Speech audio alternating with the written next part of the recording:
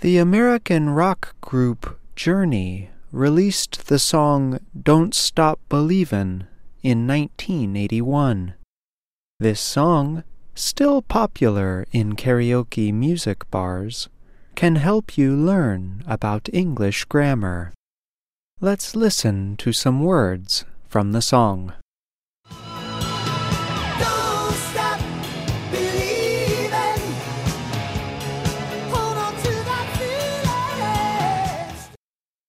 Today, we are going to examine the grammar behind the song's famous words. Specifically, we will talk about verb plus gerund structures. Stop believing is one example of this kind of structure. Let us begin with a few definitions. A gerund is the form of a verb that ends with the letters ing. Such words act like a noun. For example, in the sentence, I love learning, the word learning is a gerund.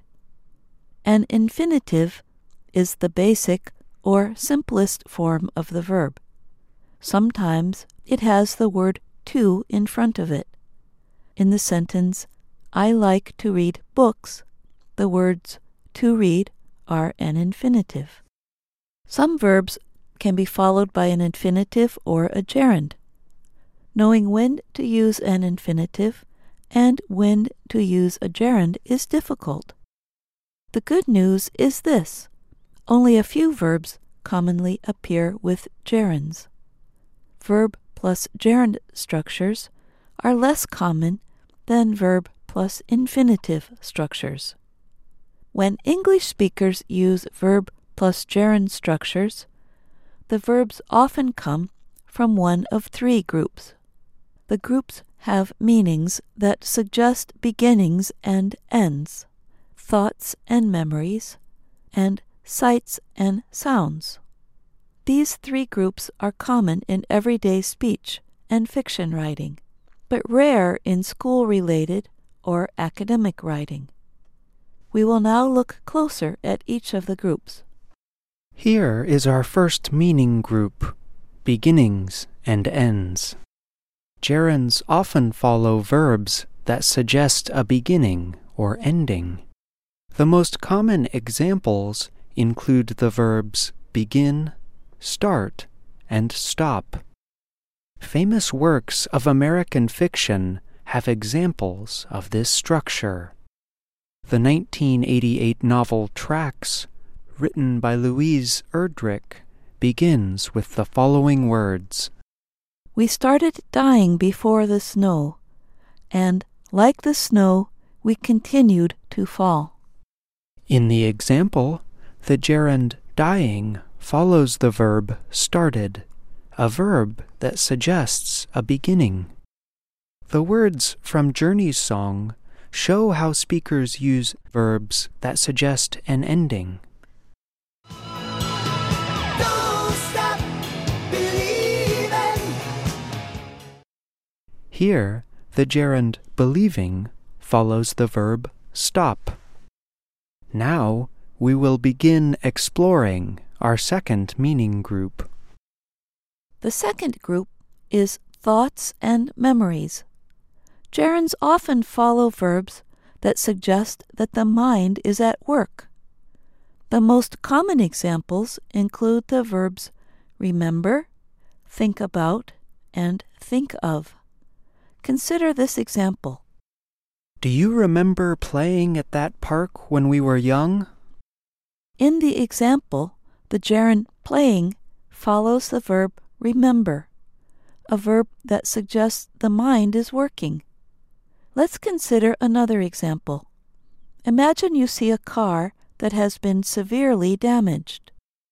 The owner might say, Well, maybe I should think about buying a new car. Here, the gerund buying follows the verb structure think about.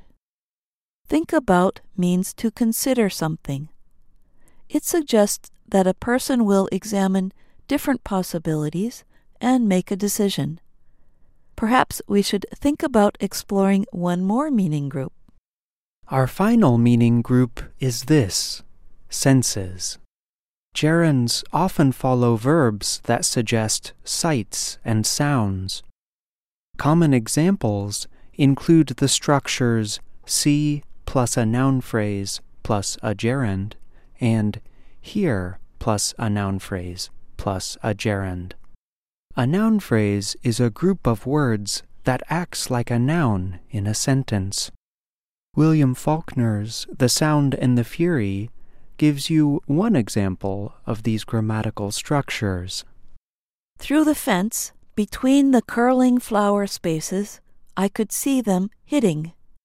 Here, the verb see is followed by a pronoun, the word them. The gerund, hitting, comes after the pronoun. Here is another example. Imagine you are reading a crime novel and you see the following words. He could see a large man waiting in the alley. Here, the noun phrase a large man comes between the verb see and the gerund waiting. The next time you are reading fiction in English or speaking to an American, try to find examples of verb plus a gerund. Ask yourself why the speaker may have used the gerund instead of the infinitive. Does the verb relate to one of the groups we talked about today? Gerunds can be hard to master. It takes time to become skilled in their use. But the most important thing is that you do not stop trying to use them. I'm Jill Robbins. And I'm John Russell.